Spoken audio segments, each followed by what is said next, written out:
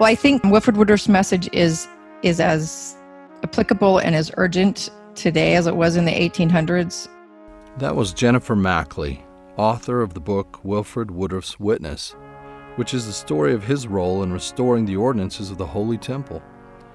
Jennifer is also the co-founder of the Wilford Woodruff Papers Foundation and the CEO of the Wilford Woodruff Papers Project.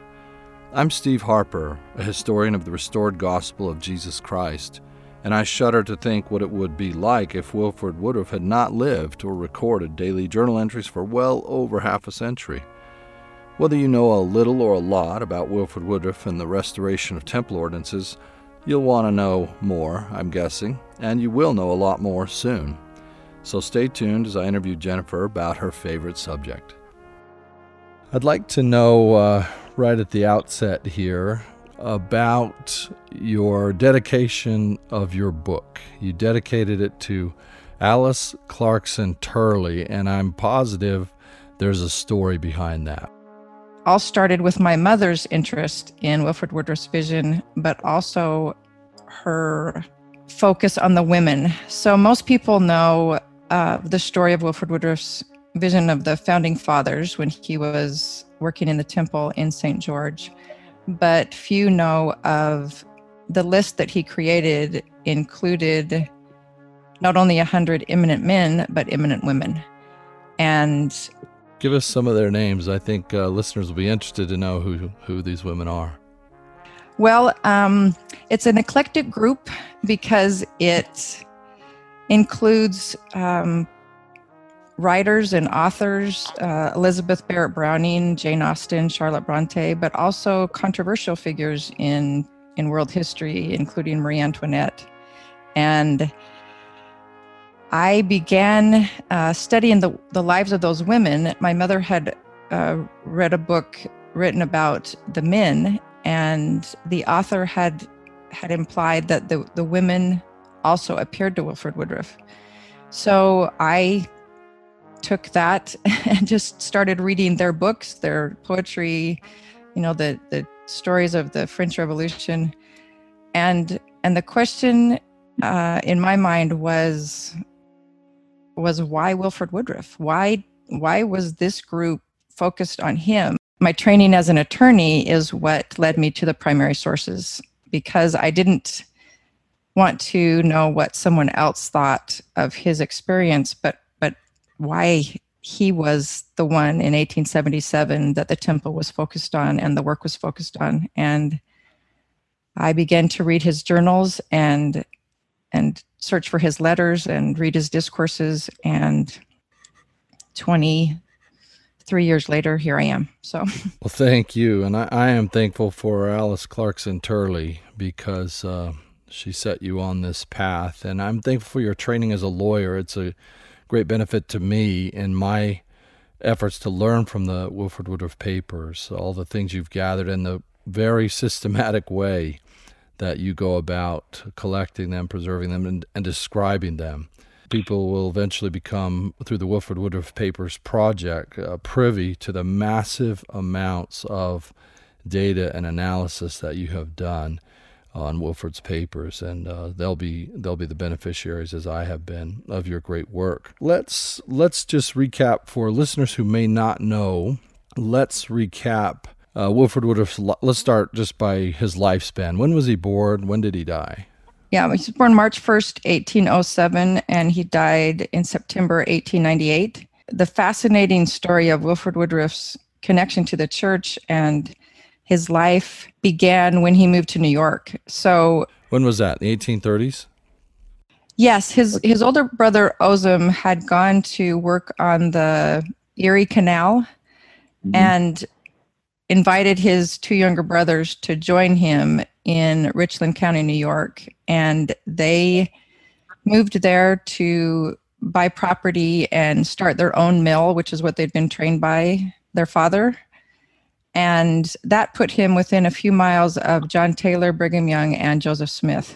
And others may call it a coincidence, but that was the first time in Wilford's own record that he said it was the hand of the Lord that changed his path in life. And he followed that inspiration and was introduced to the church within a few months. Heard the gospel from some of the many traveling missionaries, gained a conviction of it, right? Joined the church in 1834. Is that right? He was baptized December 31st, 1833, Wilford and his brother. Parley P. Pratt came to the home and was recruiting for Zion's camp and spoke to both Wilford and his brother, Asmund. And Asmund did not choose to go and ended up not joining the body of the saints for almost 50 years. Well, Wilford immediately settled his affairs. And I mean, I compare it to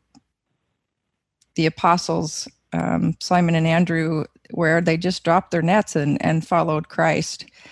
And when Wilford got to Kirtland, he consecrated everything to the Lord. And that included a box of books, a sword, a gun, the clothes on his back, and even his unsettled debts. From there, he goes to Missouri with the Camp of Israel, and from Missouri, he does not return to Kirtland along with many of the others. Where does he go from Missouri? He, along with others, stayed in Missouri and worked, but he also felt like he should serve a mission. He went to the southern states and taught in Arkansas and Tennessee mainly, and went through Missouri, and the individuals that he met there on his mission ended up being pivotal for the rest of his life. So his first companion, Harry Brown, ended up as the father of one of Wilford Woodruff's wives.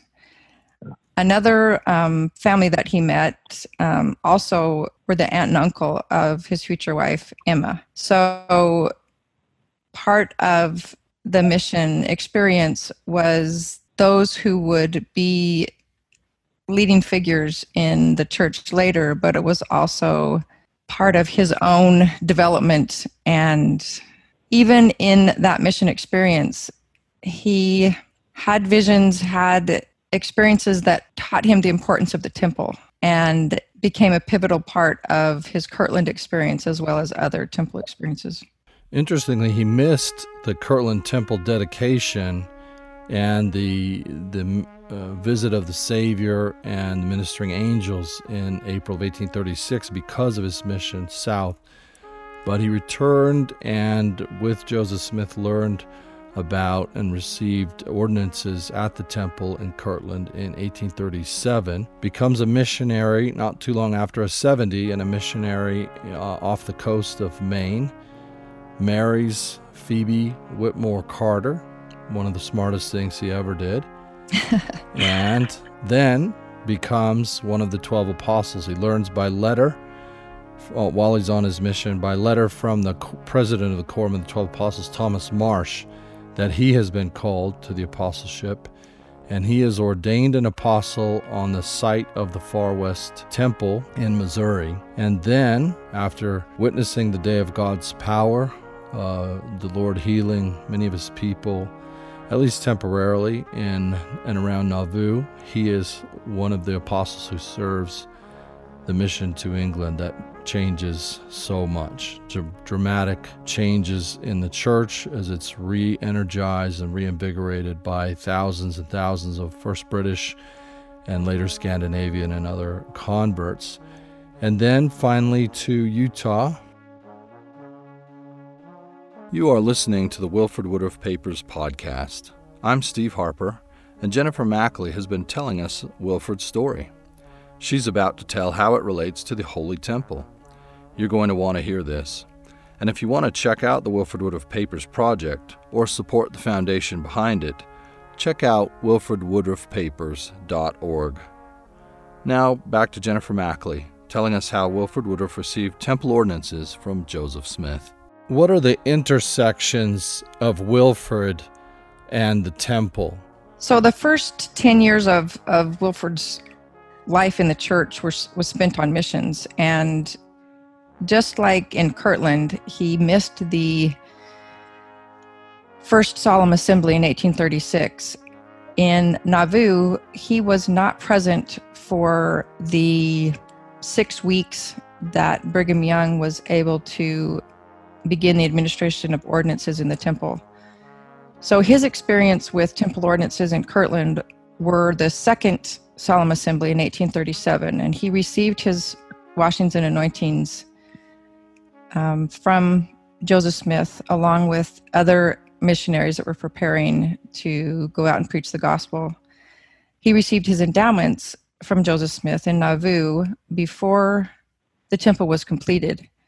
And that was a theme that was part of his testimony for the rest of his life, including his last testimony in 1897.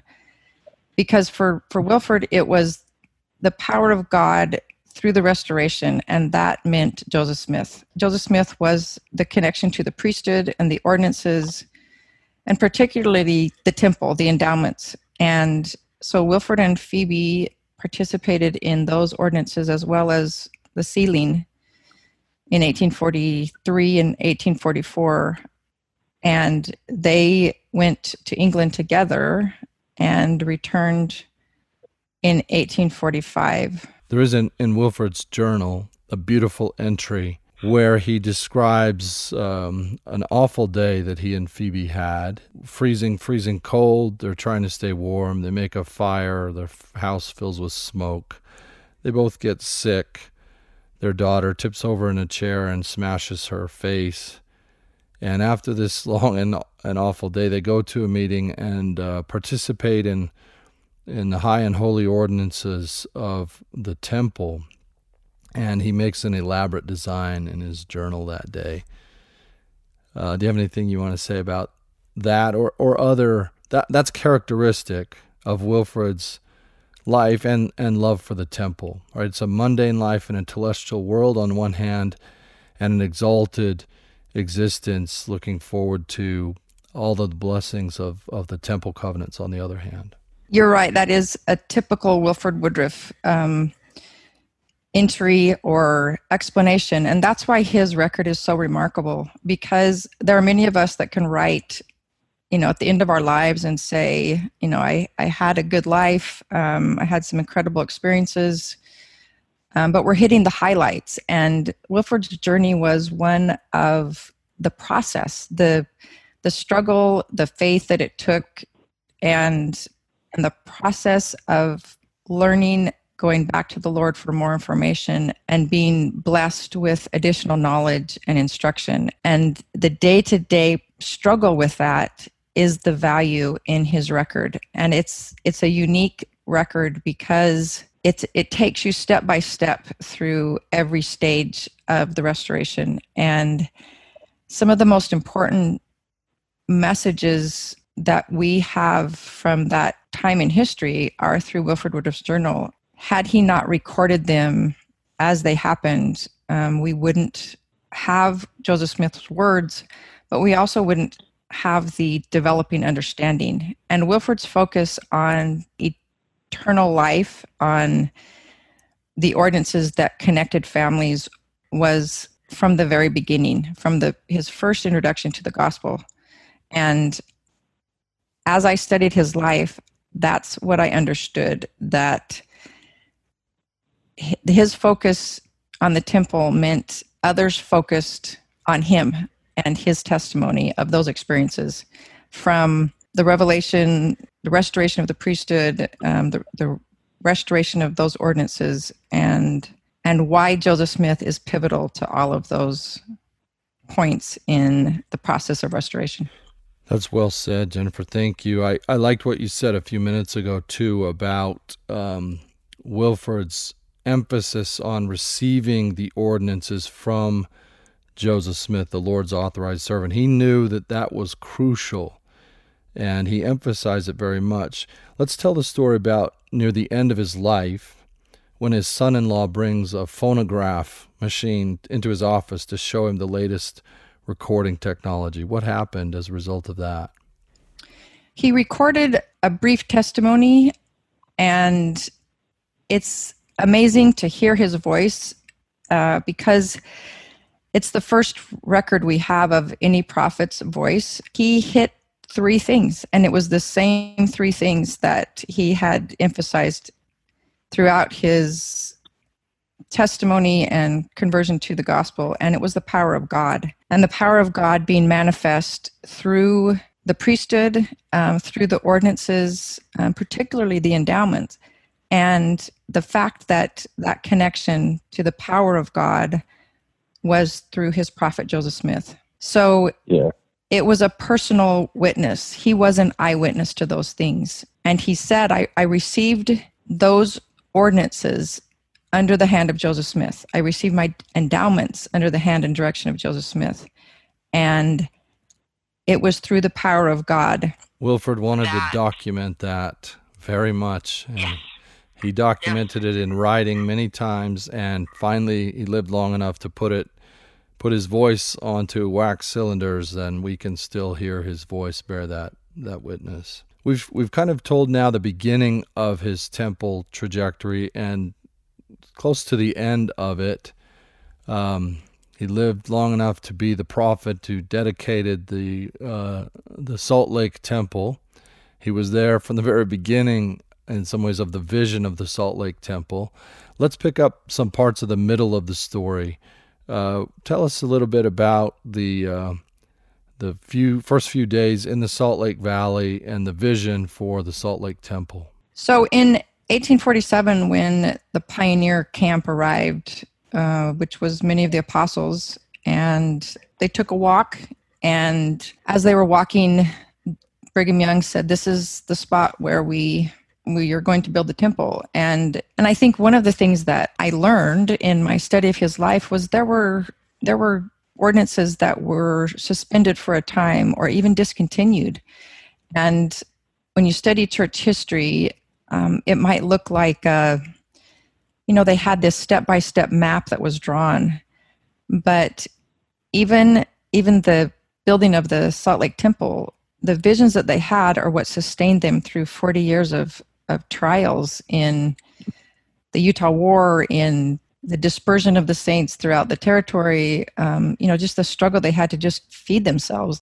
When Brigham Young says this is the spot for the Salt Lake Temple, it's Wilfrid Woodruff who marks the spot, and it's fitting, right? It's going to be Wilfrid who several decades later, is the prophet who dedicates that temple. And as you've said, he's the one who receives the revelations and implements the ordinances as we most know them today. A major part of that is Wilfrid's service in the St. George Temple. Will you tell us about the key things that happen with Wilfrid being appointed by Brigham Young to preside over the St. George Temple? It's more than just being the temple president there. He does major things that give us development in temple work as we know it. Wilfrid Woodruff and Brigham Young went to St. George in November of 1876 to make the final preparations for the temple opening and dedication. And there was a partial dedication in January, and they began the work for a few months before the full dedication in April. And during that time, they recorded for the first time the ceremonies, the endowment, the other ordinances that would be administered in the temple. The St. George Temple was significant because it was the first time that all the ordinances were available, not only for the living, but to be performed by proxy. Those things that Joseph Smith had taught in Nauvoo and understood had to wait until there were individuals who had received their own endowments, had received all the ordinances for themselves, and then could administer them to others. So part of that was recording those ordinances, because that generation was getting older. Brigham Young would pass away later in 1877, for example. Yes. This is a huge point you're making. Let's dwell on it for just a minute here. So I think it may be little known to many of our listeners that Joseph Smith revealed all the temple ordinances, but the saints did not practice all the temple ordinances for many, many years.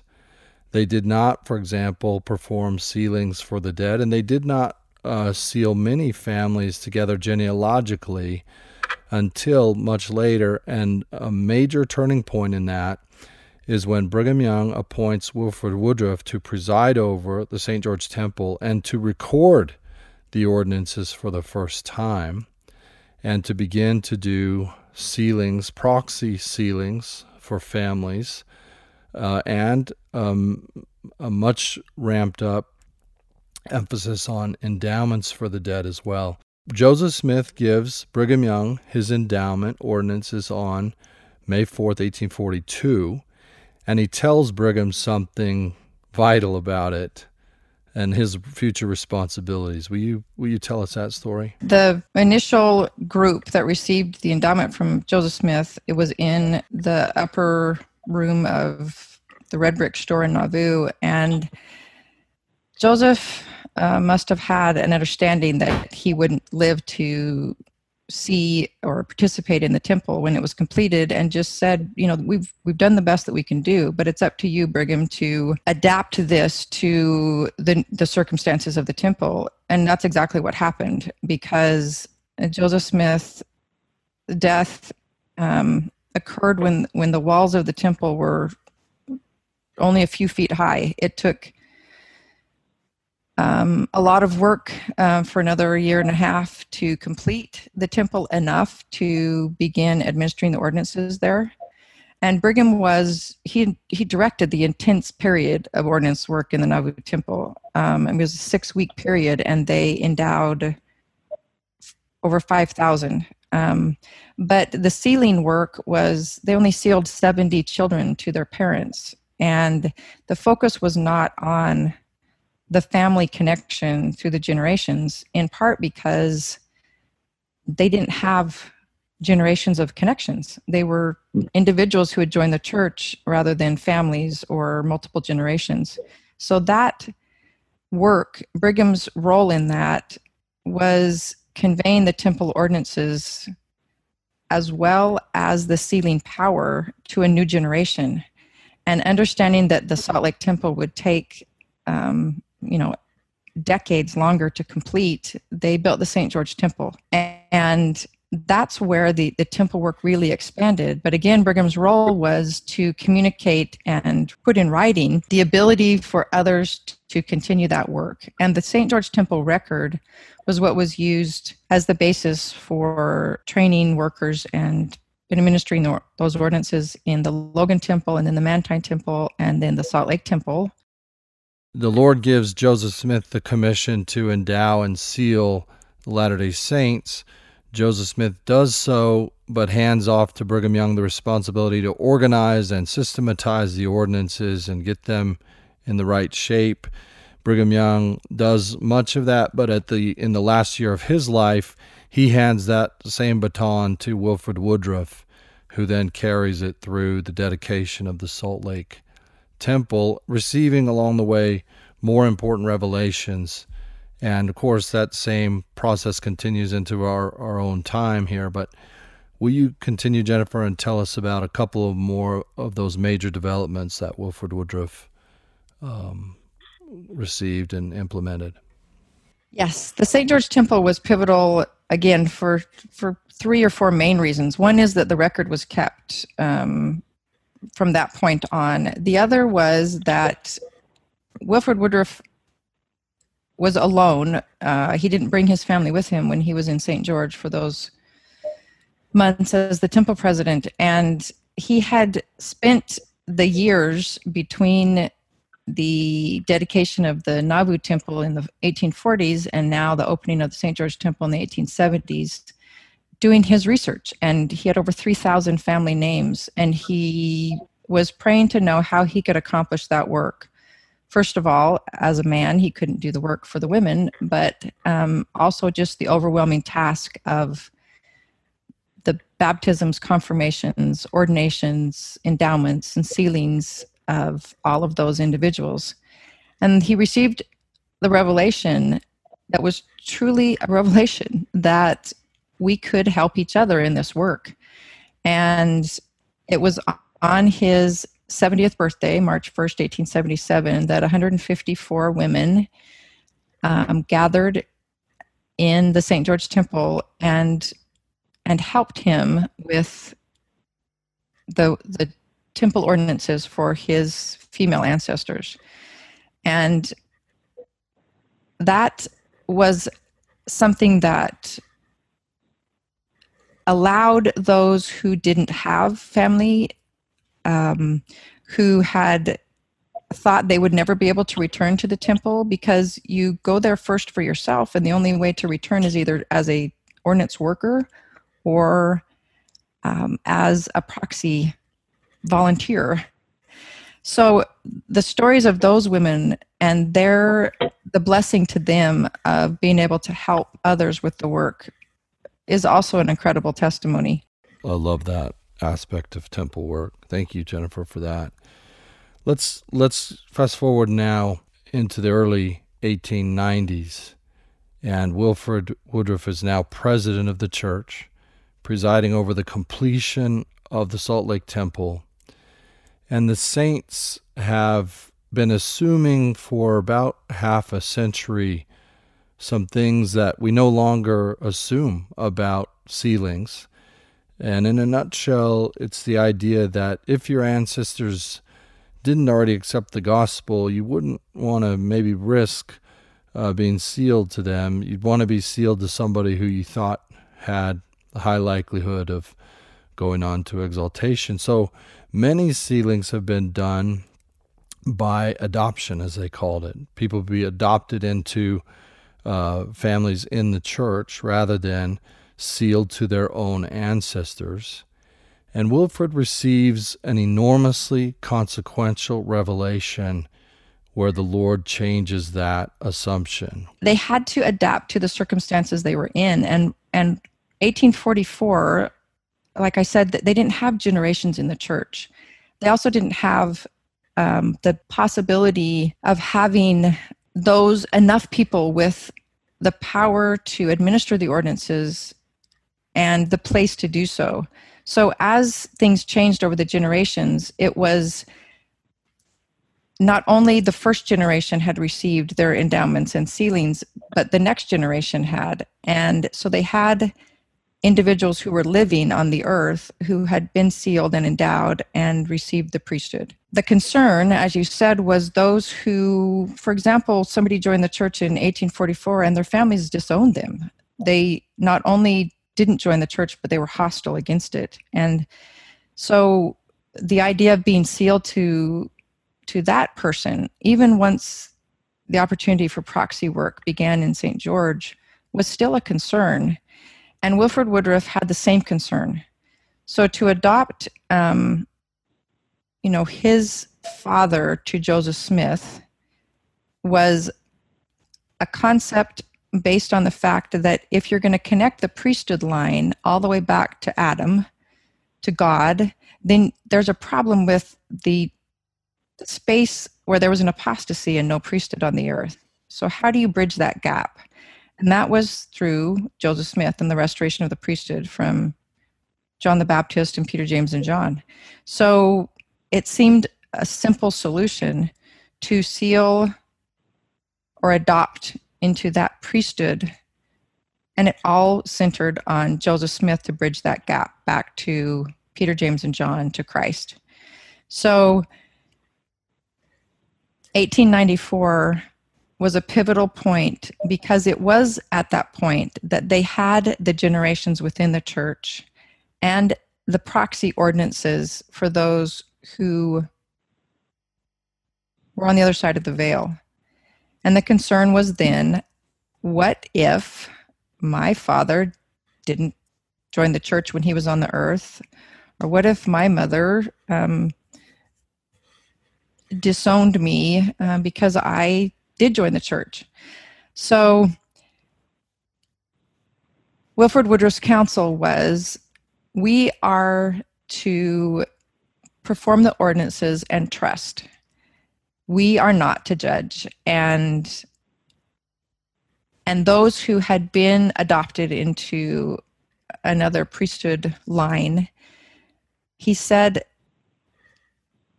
we understand that the preaching of the gospel continues on the other side of the veil. And he says, I don't think there's going to be that many, if any, who will not recognize the truth and accept it.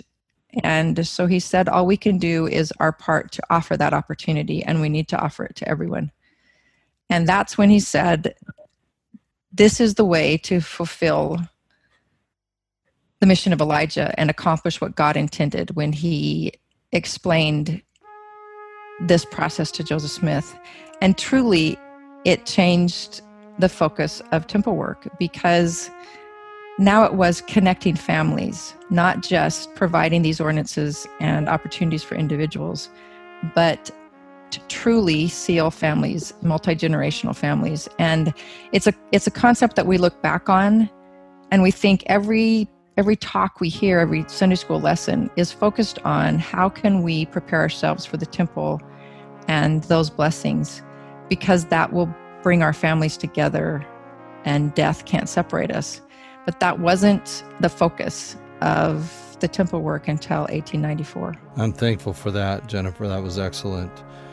And it's so important, and I think maybe perhaps not well known or understood, how we get from the beginning to where we are today with temple work, an ongoing process of revelation. We see it in our very own time, and we will continue to see it. But that's how it's always been. We can expect that's how it will continue to be. I'm Steve Harper, and you are listening to the Wilford Woodruff Papers podcast. Jennifer Mackley is the co-founder of the Wilford Woodruff Papers Foundation and the CEO of the Wilford Woodruff Papers Project, and she's just about to tell us what that means, why it matters, and what you can do to ensure that Wilford's papers become as easily available online as the Joseph Smith papers now are. Can we transition now and have you tell us about the Wilford Woodruff Papers Project? What kinds of papers exist? What do we mean when we say Wilford Woodruff Papers? And give us just ballpark figures for how many pages of journals, how many letters do you think are out there? He actually kept a summary each year of every letter sent and received, as well as every discourse, every speech, every mile he walked. And so following the breadcrumbs that he's left makes it easy to at least understand what's possible to find and to preserve. And he kept a daily record from his baptism. He said this is an important time in the history of the world, and he encouraged others to record as well. But he wrote 6,891 pages in his journal, and that was transcribed from daybooks. So in addition to those official journal pages, he also had hundreds of pages in daybooks. He wrote autobiographies for all of the apostles, as well as himself and his wife, Phoebe. And he added up 13,308 letters that he sent to other people and 17,439 that he received. And he recorded that he gave 3,559 discourses.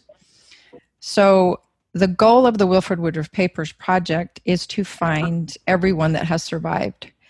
And we already have thousands, but there are more out there, whether they're in private collections or historical societies. Our mission is to find them. For a nerdy historian like me, that's this exciting talk right there to hear that. And I hope even people who aren't nerdy historians will have some sense of excitement about what you're talking about. You're telling us that you and the people you're working with are going to make almost 7,000 pages of Wilford Woodruff's journals accessible at a click on a search engine, and easy to read, easy to search. You can find your ancestors in Wilford Woodruff's journal. You can find the day he gave them a temple recommend or sealed them in the temple. You can access all kinds of information that is otherwise unavailable because it's in an archive in Wilford's handwriting. And your work and the work of the Wilford Woodruff Papers Foundation is to make all that massive amount of information available at a search and a couple of clicks. Yes, and it will take concerted effort. And you compare the Wilford Woodruff Papers to the Joseph Smith Papers, and it's an exponential difference in the number of documents. But, like I said, there's so much more that's accessible for Wilford Woodruff, in part because his life spanned decades where there was better technology and record keeping. Jennifer, I worked for 10 years on the Joseph Smith Papers project, and that project really got underway when Gail and Larry Miller came forward and began to make it financially feasible. It's a massive amount of work, and a whole army of people are working on it. It is state-of-the-art. It's highly regarded by the National Historical Records Preservation people, as well as scholars in and out of the church. And I know that at the Wilford Woodruff Papers, you mean to do the same quality of work. And the scale is much larger. Wilford Woodruff has so many more papers than Joseph Smith does, largely because Joseph didn't love to write. He kept about 1,588 pages of journals or so, whereas Wilford has almost 7,000 pages, and letters, even bigger disparity than that. So my point is, who's going to pay for all this? And the answer to that is good people. All kinds of good people are stepping forward to donate a little or a lot to the Wilford Woodruff Papers project, in the same way that Gail and Larry Miller have made the Joseph Smith Papers project go. And do you want to talk about that? Time costs money. So the more people that get involved and help financially and personally, the faster it will be done. We have a very different structure than the Joseph Smith Papers because it's a private foundation. People can donate and, the charitable deduction kind of thing. But also because it's a private foundation, we don't have the resources of a major institution like BYU or the church history department. It means that individuals, the funding comes from those who are dedicated to this work and getting the truth out in context and sharing Wilford Woodruff's wisdom and testimony with those who are seeking truth and trying to understand the history, whether they're people within the church or interested people outside the church. Thank you, Jennifer. If I understand right, our project is more dependent than the Joseph Smith Papers, for example, on people being anxiously engaged in a good cause of their own free will and bringing it to pass.